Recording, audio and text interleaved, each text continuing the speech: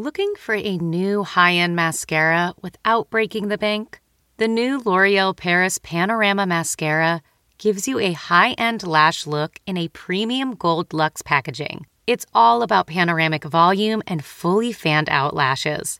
With its tapered brush, the new Panorama Mascara catches every single lash, giving you the false lash look without any of the hassle. Say goodbye to clumps and flakes, because this mascara is specially formulated to resist them all day with up to 24-hour wear. And the best part? It performs better than Luxe mascaras at only a fraction of the cost. You can buy Panorama Mascara on Amazon today. Okay, it's time to commit. 2024 is the year for prioritizing yourself. Begin your new smile journey with Byte, and you could start seeing results in just 2 to 3 weeks. Just order your at-home impression kit today for only $14.95 at Byte.com. Byte Clear aligners are doctor-directed and delivered to your door. Treatment costs thousands less than braces. Plus, they offer financing options, accept eligible insurance, and you can pay with your HSA FSA. Get 80% off your impression kit when you use code WONDERY at Byte.com. That's BYTE.com. Start your confidence journey today with Byte. Hello to our fellow royal lovers. Welcome back to Royally Us, where we break down everything about our favorite family. I'm Joe Drake. Joining me this week while Molly is out is my very special guest co-host, royal insider, and someone who's become a friend of mine via Zoom, Stuart Pierce. Hi, it's wonderful to see you. How are you? I'm doing great. I'm a little hoarse from the weekend. I lost my voice a little bit, but I'm in a little bit of a lower register this week. This is good, but it's good. It's good. It sounds sexy, right? Not as good as your voice, though. Well, you give me the perfect advantage to say, let me help. Not now, obviously, but at some point. Yes. I'm a voice coach. That's right. I'm going to have to call you after this and we'll go over some things. Well, let's get right into the news, because Prince Harry and Meghan Markle are in the news every week. But this week, they are stepping up to help with what's going on in Afghanistan. Of course, the whole world is watching with what's going on there. But the Duke and Duchess of Sussex donated to the organization, which empowers disenfranchised Afghan women and girls in Afghanistan, and actually here in New York as well. Stuart, what do you make of a lot of people that watch our show are sort of anti-Harry and Meghan, I must say. But do you think they at least support their charitable work? Well, I believe absolutely in their integrity, in the support of all the charitable aspects that they're involved in.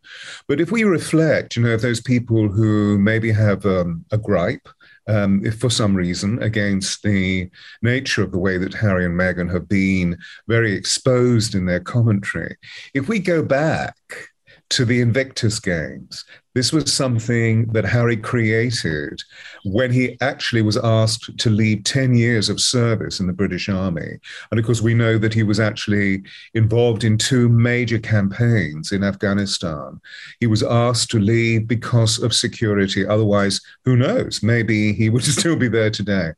Right. So as a result of that, he felt not necessarily an onus, but a huge responsibility to the troops that had actually been mortally wounded in some way, or if they hadn't been mortally wounded in losing their lives, they'd lost limbs. And so in creating the Invictus Games, which Michelle and Barack Obama were principally involved in, and that was one of the principal offsets when he first met Meghan, because there they were in Toronto. And of course, that was where she was living because of creating, making suits.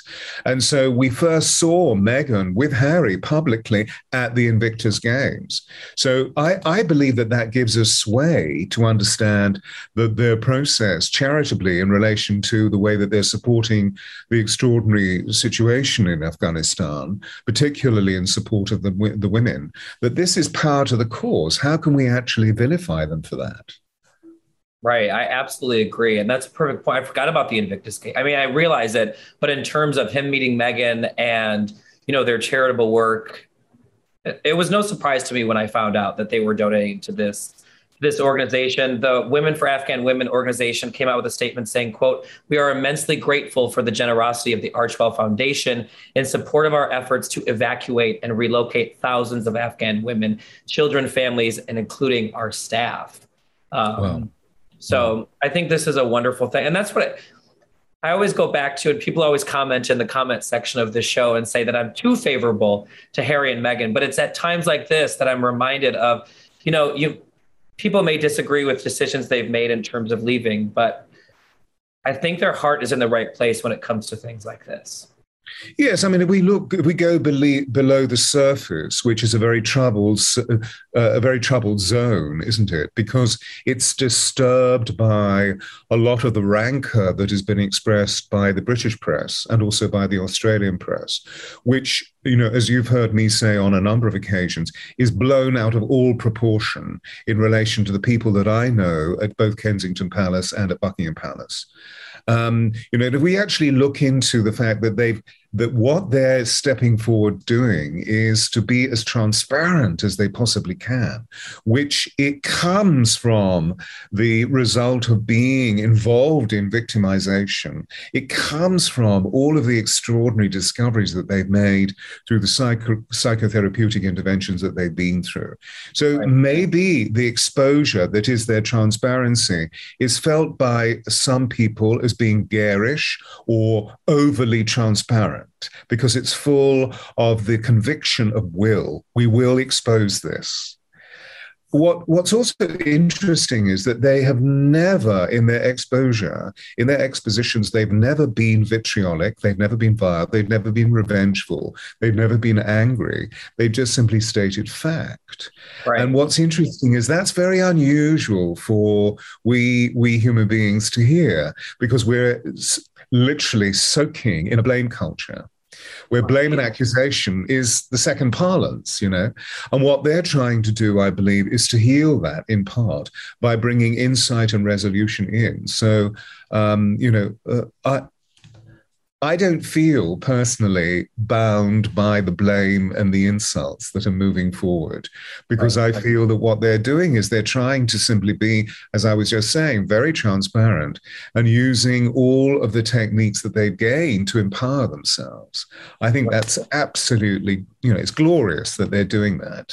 And, they're stepping forward in a way that many other people will over the next 10 years, because mental health is the number one priority. And what we're going to see as we come out of COVID, because obviously, as we all know, COVID has left, it hasn't left us. Right. And so what we're going to see is a tremendous amount of PTSD in relation to those people who've been in social isolation. And as they step forward, a lot of people in the United States, the clients that are coming to me, and there are hundreds coming at the moment, that they are agoraphobic. And so we're going to see that the measures that Harry and Meghan are introducing to us about being brave, about being courageous, about our own personal transparency are going to be really unique. So, there they are at the brow of the ship, and there's a tremendous amount of water being sprayed up onto the brow of their ship. I think they're extraordinary, the amount of courage that they're showing. I agree. I absolutely agree. Well, someone else that's making headlines this week, who is used to some of the hate going her way, similar to Harry and Meghan, is Sarah Ferguson. And she gave an interview to Tea with Twiggy, which is a podcast. And I was actually surprised about this, Stuart. Maybe you can give me some insight. She was actually gushing over her former mother-in-law, Queen Elizabeth II. I sort of felt like since her departure and divorce from Prince Andrew, that she might not speak so highly of the royal family anymore. But she was saying that the Queen was her, quote, greatest mentor. And even after the divorce, that she continues, she said, quote, I think to myself that honestly, my mother-in-law has been more of a mother to me than my own mother. Were you surprised to hear this? Not in the slightest, no, because those of us who know that both Andrew and Sarah Ferguson are once more living together. Right. They're living together at the Royal Lodge in Windsor Great Park, which is a very fabled royal residence, which was lived in for many, many, many years by Queen Elizabeth, the Queen Mother. So it's favored by the Queen and by her principal children. as being the most sacred oasis. It is extraordinary. I mean, as a child, my father was involved in the royal family as a royal servant. So I would visit copiously, and it was absolutely extraordinary. Now, what happens, which we don't know about, is that the Queen, when she's residing at Windsor Castle, she drives herself a distance of just 10-minute drive to the Royal Lodge in Windsor Great Park and has tea virtually every single week, every single Saturday and Sunday. So what's happened over the last 5 years particularly is there has become this very close, complicit, intrinsic union between the Queen, Andrew, Fergie, and the two daughters and their husbands. That is great. And I guess I just assumed, being over here in America, that once Fergie was sort of left and sort of, did some controversial things, that she was almost sent away. But I guess I knew that she was living with Andrew, so it makes sense that they would have this sort of family bond even after divorce. It's very extraordinary. It's one of those bizarre relationships. Obviously, they both came to it very young from an emotional point of view, and they lived as successfully as they possibly could. And then Andrew immediately became involved in the Royal Navy, and Sarah Ferguson, Fergie, was left alone in Buckingham Palace for large amounts of time. I mean, we're talking about months and months and months and months. Wow. And she's a lady that is full of the most extraordinary vitality, and obviously was with her young husband and just simply wanted the love of his body next to her, and he wasn't there. So things went awry. And as a result of that, she started to explore what that was all about. She started to explore the capacity of her loving mechanisms elsewhere. That's what happens, right? But now they're really realizing the extraordinary union that they have together. Wow. I love that. Fergie said on the podcast, I just wanted to read this quote. She said, quote, "I absolutely admire the incredible way Her Majesty is so modern, and how flexible and how understanding and how forgiving and generous and kind. I absolutely think there is no greater mentor. The consistency of Her Majesty has been a great honor, a huge honor, and makes me want to cry." I mean, when I read that, I need to go and listen to this podcast and hear her say it. But just reading the quote, it makes me so happy to hear that there is such a special relationship to this day. Yes, and I feel that Her Majesty has tempered very considerably and has expanded her latitude, has expanded her bandwidth as a result of what she's been through, because she knows that she's moving towards, not through her salad days, but she's moving towards a point of seniority where how long she will be alive, heaven knows. So she's determined to cultivate a very profound sense of legacy. She's a very devout Christian, and what comes with that is compassion, unconditional love, understanding, forgiveness, and mercy. And after all, her favorite son, Prince Andrew, has been through a little bit of a skirmish over the last couple of years. And that still has not actually been, it hasn't moved to its final resolution. And so, she's there supporting in the most extraordinary way. Right.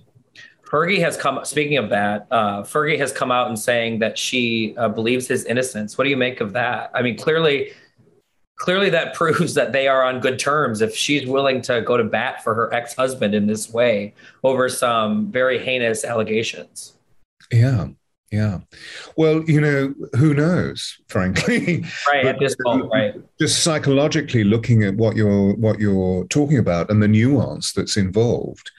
The point is that he is saying categorically, I don't know who this young woman was. Right. And, he may have been a friend of Epstein, but the fact is he didn't know who this young woman was. So we have to accept that that's ipso facto truth. Right. Okay, so he had an eye, as any strapping young man does, for the attraction of the opposite sex or the same sex, whatever our sexuality is. And but that doesn't necessarily mean that he became a sex offender. It's just that he's unfortunate in his choice of friends. That's all. Doesn't mean to say that he was engaged in orgies or whatever the tabloid press is suggesting he was. Right. Well, we will see, like you said, until for now, that's the case, but we'll see how this plays out. It'll be interesting. the next news story, which I found interesting because I've been forgetting so much of what has been on pause because of the COVID-19 pandemic, but there was the first changing of the guard in over a year. Absolutely. Yes. I mean, I forgot. There are these ceremonial things that happened all over the world that you just forget things that have been on such an indefinite pause. But Buckingham Palace hosted its first changing of the guard ceremony since March of 2020, when the coronavirus pandemic was forced its suspension. And it happened just yesterday. Yeah, that's right. Yeah. And I could hear it from where I am, because I'm not far from Buckingham Palace. And it was a very loud applause. Was it? Apart from the mass bands playing. Yeah, it's very extraordinary. So, when we look into these tokens of tradition and heritage that live within the context of the British royal family here, and how the wonder and the awe that you wonderful United States citizens have for that. We do. It's very extraordinary when we see the marker of what this means, which is why I can safely say COVID has left. Right. It's just COVID has not left us, because when a traditional effect takes place, which is at core not just a ceremony but a ritual. And ritual binds we people in our cultures.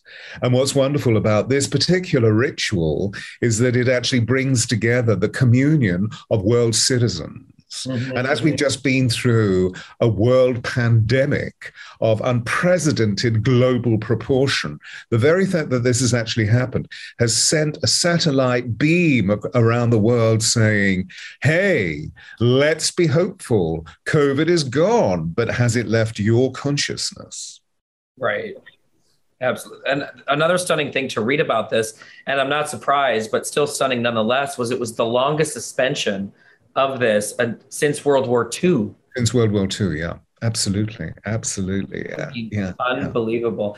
I also read, too, that since you could hear it from your home, I'm wondering, they played Whitney Houston's song, One Moment in Time. Is that right? Yeah, that's right. Yeah. That's one of my favorite Whitney songs. So when I read that, I wonder why they chose that. Well, just for you. Just for me. Didn't you know that the host of Royally Us for Us Weekly needed to hear Whitney? Well, you see, I feel, bearing in mind that there has been an eruption within the hegemony, within the hierarchy. The eruption took place because of Harry and Meghan leaving in the way that they did, although, of course, their departure was well known about by Prince Charles, by the Queen, and also by Prince William, etc., way before we knew about it. Right. You can just imagine, for example, when Harry, full of love for his wife, or for the lady that he was falling in love with, arrived back and went immediately to see Her Majesty to say, I've fallen in love. Now, the first thing that she would do as a grandmother is to say, wow, who is it? Well, she's an American. Oh. And she's an actress. Oh. And she's biracial. Oh. And she's a divorcee. Oh. Yeah. Are you sure?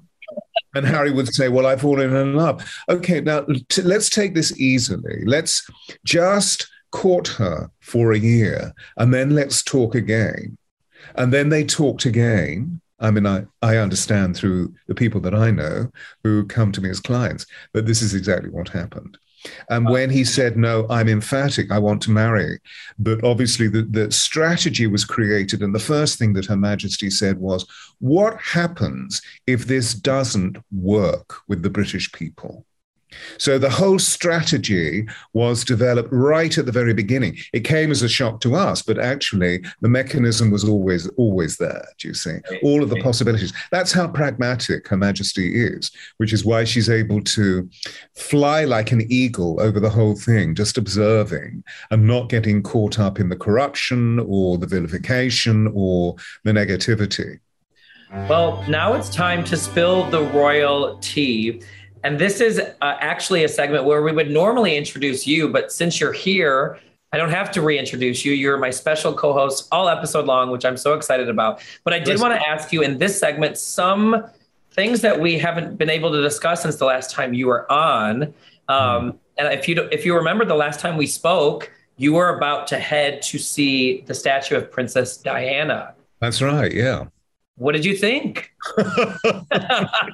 Because let me preface by saying you didn't seem that enthusiastic with the photos. So I'm curious as to your thoughts now that you've seen it in person. I think it's an extraordinary statement, a real statement about the nature of the legacy that Diana brings to us, that her spirit is still with us in relation to the children of the world. Right. And so really evocative as far as the Diana Awards are concerned. And in fact, as a result of that, a young man who gained a Diana Award 5 years ago at the age of 10 has come to me and asked me to give him a Zoom interview. The statue, I love the color of the statue. I love it. What I also find very interesting is the maturity within the statue. I feel that we're very used to the delicacy, to the vulnerability, and to the sensitivity of Diana as she was beginning to emerge as the svelte executive woman. And what we're seeing is a very mature woman in the statue. That presumably is a predestination for the fact that it's going to be standing there for some considerable amount of time. Right. I feel it's also a very male perspective. And, to me, a very heterosexual male perspective, because the delicacy, the very lyrical nature and the elegance of Diana is not really recorded in the statue, but she's robust and strong, and therefore supporting the extraordinary nature, as I've just said, of what the legacy is all about, which is extraordinary. The way that young kids today who weren't even born when she died are saying, we feel Diana is an angel. Absolutely. Amazing. And I agree with that, actually. Just from seeing the photos, there's almost an ageless quality. To your point about the maturity, it doesn't necessarily look like Princess Diana at age 30. Yeah. It doesn't necessarily look like what Princess Diana may have looked like at age 70, but kind of all of the above and in between. Yes. What was the experience like, and who did you go with? Unfortunately, I can't reveal that because it was all personal, palace personnel. So a very VIP crowd. It was a VIP crowd, and I was asked to be highly confidential about the whole thing. Okay. But it was charming. We visited. We spent at least half an hour by the statue. I personally found it very moving because it's so evocative, in the sense of the fact that the garden itself was the sunken garden, which was where Diana loved to be for quiet time, for her silence, solitude, and stillness time, so she could regain energy. And, it's been completely redesigned with so many of her favorite flowers. So it felt as though her whole spirit was there. So I was very, very moved by the whole thing. There's a stillness there, which was not there before, I seem to remember. And so the gardeners and the people who, the landscape architects did the most extraordinary job about the whole thing. So It was very evocative, really, very special. Well, I can't wait to get over there and see it. I'm going to have to go with you. You'll have to go back with me. Yeah. Well, when you come over, we'll go. If I'm here, then. Right. Well, I want to move on to the news that Prince Harry is releasing a memoir, because I believe this news came out since we spoke last. What do you make of this? Were you surprised? And do you think that the royal family is a bit disgruntled by this news? Well, I'm sure that they're probably feeling slightly anxious. To say the least. But, the spirit of the memoir obviously comes through the inspiration of what he's been through over the last 3 years in the major exposition that he sought in relation to the emotional autopsy that he's been through, because it was one of the constituent parts of the relationship that he had established with Meghan, that when she saw the quality of how his irritation could easily move into anger and into rage, and that it was an untold rage, she said, look, I feel you really need to do something about this. And it wasn't that the rage was taken out in relation to her. It was much more to do the outrage of what was taking place in relation to the way that they were being vilified by the press. Right. And so he's been through 3 years of in-depth psychotherapy. And there are 3 constituent parts, one is complete honesty, complete transparency. The second is transformation. And the third is transmutation, of turning negative into positive. And so I believe the spirit of what he's been through has provided him with an extraordinarily clear landscape of what he was experiencing before from a position of great depth from an emotional point of view. And, they both speak very spiritually, in the sense of wanting to be charitable, wanting to be engaged in inclusivity, in human dignity and common respect.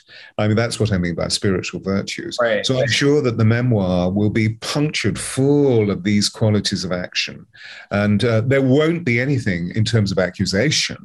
Not at all. He's in a situation of transformation, which is about in support and in full responsibility for his position in relation to, the establishment, where his brother will be in a few years' time. In terms of his own ascendancy within the royal family, et cetera, et cetera. So really remarkable. And I'm sure he's going to be, 150% in support of all the troops that he worked with, all the men and women that he worked with in Afghanistan, because that moved him very deeply. Yes, absolutely. I'm curious, obviously, because you were friends with Princess Diana, what do you think she would make of her son writing this memoir? Supportive? Oh, completely. Yeah. Yeah. I mean, after all, Andrew Morton and the Diana Diaries, and then the exposition, which was not it was not because of her revenge. She just simply wanted to explore the whole of what her contemporary situation was as she moved into the Martin Bashir interview. It was unfortunate that she was hoodwinked into it. I met Martin Bashir. I didn't find him insidious in the slightest, but it seems that the situation was cooked by the BBC, and unfortunate disadvantages were gained as a result of that, which, of course, is another aspect of the age that we're living in, which is about transparency. So the truth has to come out, and the falsehood will be exposed. Right. But Diana was gleeful about the statements that she made during those interviews. And so, or rather the latter interview, but in very, very specific detail. And so Harry is so much like his mother in the sense that he has an impetuosity. So he moves on instinct, just as she did. I mean, sometimes I would say, are you really going to engage yourself in that? That's quite strong. And she would say, yeah, I've got to, and would do it. And then would learn what she needed to learn about whatever was created, because when we're impetuous, we often are rather like a cat among the pigeons. The pigeons fly. Right. I'm glad you said that, because it's my assumption that Princess Diana would want both her sons to tell their stories 100% truthfully. Utterly. Right. But I'm not sure if we'll get as truthful of a story from William ever, because he will be the next king. Yes, I mean, he still needs to explore the nuancial and subtle dynamics of what duty really means. Duty in terms of what he already perceives, by the fundamental training that he received in the British Army, because that's actually all about not me, it's all about we in relation to your fellow soldiers and your fellow officers. So he learned that very, very extraordinarily. But after all, we know that the position that he's about to inherit, it's going to be very interesting to see, well, will Prince Charles sit in the throne, or will he create some form of shift in constitutional law to allow his son to sit in the throne? So that's going to be very interesting. I mean, at the moment, obviously, the right of ascendancy is that Charles will sit in the throne. But I don't necessarily see Queen Camilla. I don't either. I didn't know that was an option, that Prince Charles could do that. It's not. Oh. But it could be constitutional law could be revoked and changed, because after all, we're living in extraordinary times. Right. If we go back, for example, in reflection to the substance of divorce, that Princess Margaret could not marry a divorced man. But today, Prince Harry has just married a divorced lady. Right. Well, that's what I was going to bring up about Fergie's relationship with the Queen. It would make me think of her relationship with her sister, when it was so forbidden that Princess Margaret Rose couldn't, go the way she wanted to go. And that, now the Queen is close with Fergie and had a good relationship with Meghan. Harry married a divorcee. It's interesting how things change, even within the royal family. This is what's so extraordinary about her, as we were saying at the very beginning, apropos Fergie, that the Queen has a latitude, she has a bandwidth, which is really extraordinary. I mean, although this is a lady, but from a social point of view, her profile is from a time gone by, the way that she sounds, etc., etc. Actually, inside, she is a wise, wise sage. And so she moves with the time. She sort of rolls with the punches. Yeah. I mean, with that being said, she will probably be known as one of the greatest human beings, women, figures in world history forever and ever because of that. I want to move on, though, quickly and get your take. We've been hearing reports that Meghan wanted to invite Kate to work on a Netflix documentary. But I also heard reports that is false. What have you been hearing? Does that sound a little too far-fetched for now, or? I think it's stretching imagination somewhat. Okay. What's happening is that we're seeing that they both have very clearly defined roles that do not correspond. Now, what I mean by that, I don't mean as women within the family. I don't mean as the wives of these two extraordinary princes. I'm talking about the statement that they're making individually as women. That Kate has her own specific role, which is very different from the way that Meghan has her own specific role. Right. So that's where I sit with it. Yeah, we will see. I mean, I say this every episode to try to reiterate to the viewers how I feel. I love William, Kate, Harry, and Meghan so much in their own ways that I really do hope for, and maybe they already are kind of getting back on the same page, but I, as a person of their generation, want to see the four of them continue to lead and have a very strong foundation. Yeah, absolutely. Absolutely. I mean, I know that the four are talking with one another, and they're talking via Zoom, they're talking via FaceTime, but they're very close with one another. But look, they're very different people. And so their lens on the world is highly individualized. And what's remarkable is that they all totally respect that this lens is different. Right. And it's defined largely from a cultural perspective, isn't it? Because if William and Kate were living in the United States, the lens of their expression, the lens of their creative realization will be completely different from how it is living here in support of the nature of the hegemony, the hierarchy. It's very simple. Do you think since you know that they're in communication, do you think it's very formal, or do you think that they sort of get on and do what we all do and sort of laugh and talk about, whatever? It's really informal. It's like, did you watch Netflix last evening? We were watching this amazing. I think RuPaul is amazing. Oh, I would just die if I could be a fly on the wall of a FaceTime between them and they're talking about Drag Race. And there is Kate cooking dinner in the kitchen, basting a roast chicken, because that's what they love. And William is making cups of tea because the children have already gone to bed. And they're watching RuPaul on Netflix. That's what it's like. That's what it's like.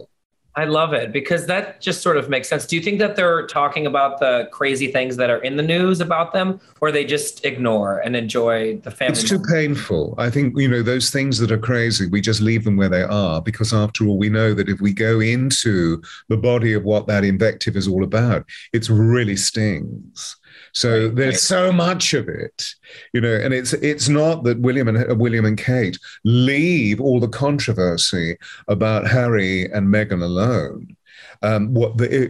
They feel it, but what they do is they just simply position it there, because after all, it's not their responsibility to be involved in, verbalizing anything apropos. What they do is just simply offer as much peace and tranquility and calm as possible. I love that. Well, Stuart, this has been such a joy. Before you go, we have about 5 minutes left. I want to play a quick rapid fire game. Since you were such a dear friend of Princess Diana, as we've known through all the times you've joined us on our show, I wanted to play a quick fun game and ask you some silly questions of things you might know about the Princess of Wales. Some fun questions that you may know of that we may not. So first off, what was her drink of choice? Loved Chablis. Really? Yeah, chilled white wine. Loved it. Okay, how did she take her tea? Earl Grey without milk. Without milk. What do you think her favorite place to travel was? Oh, gosh. New York City. The best city in the world, where I'm at. Diana's Bliss City. Really? She loved it.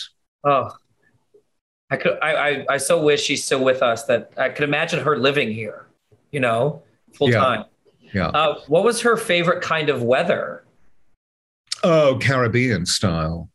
Really? Yeah, because, from a stimuli point of view and metropolitan life, New York comes in. But if we're talking about holiday location and chilling, because you see, she was always in water.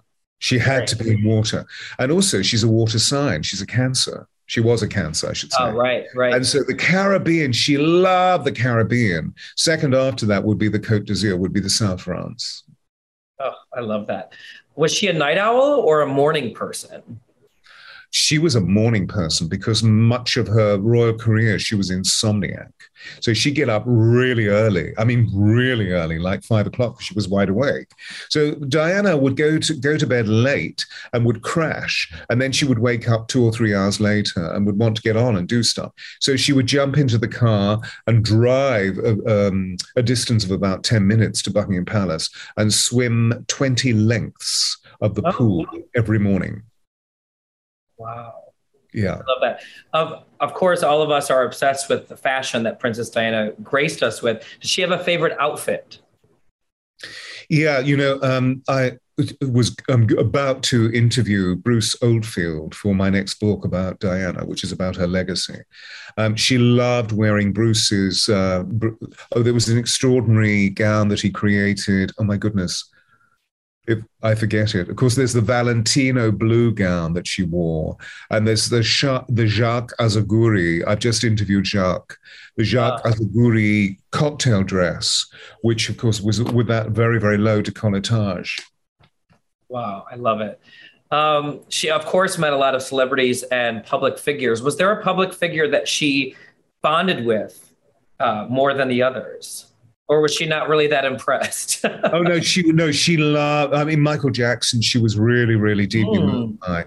But look, Michael was going through whatever process he was going through at that time. No, the person that stands out super, super, super focused was Elton John.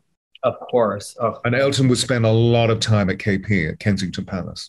Interesting. Well, that's a perfect segue to my next question. What was the type of music she loved listening to, and any specific artists? Oh, really. She had a very eclectic taste. Yeah. So it was popular music. But then, of course, this is before we had iPods, which we no longer particularly have. But the iPod came along, so she used a Sony Walkman and cassettes. So she was always listening to the popular sound of the day. And if it wasn't that, she would move straight to Rachmaninoff or Tchaikovsky or Grieg or one of the light romantic classical writers.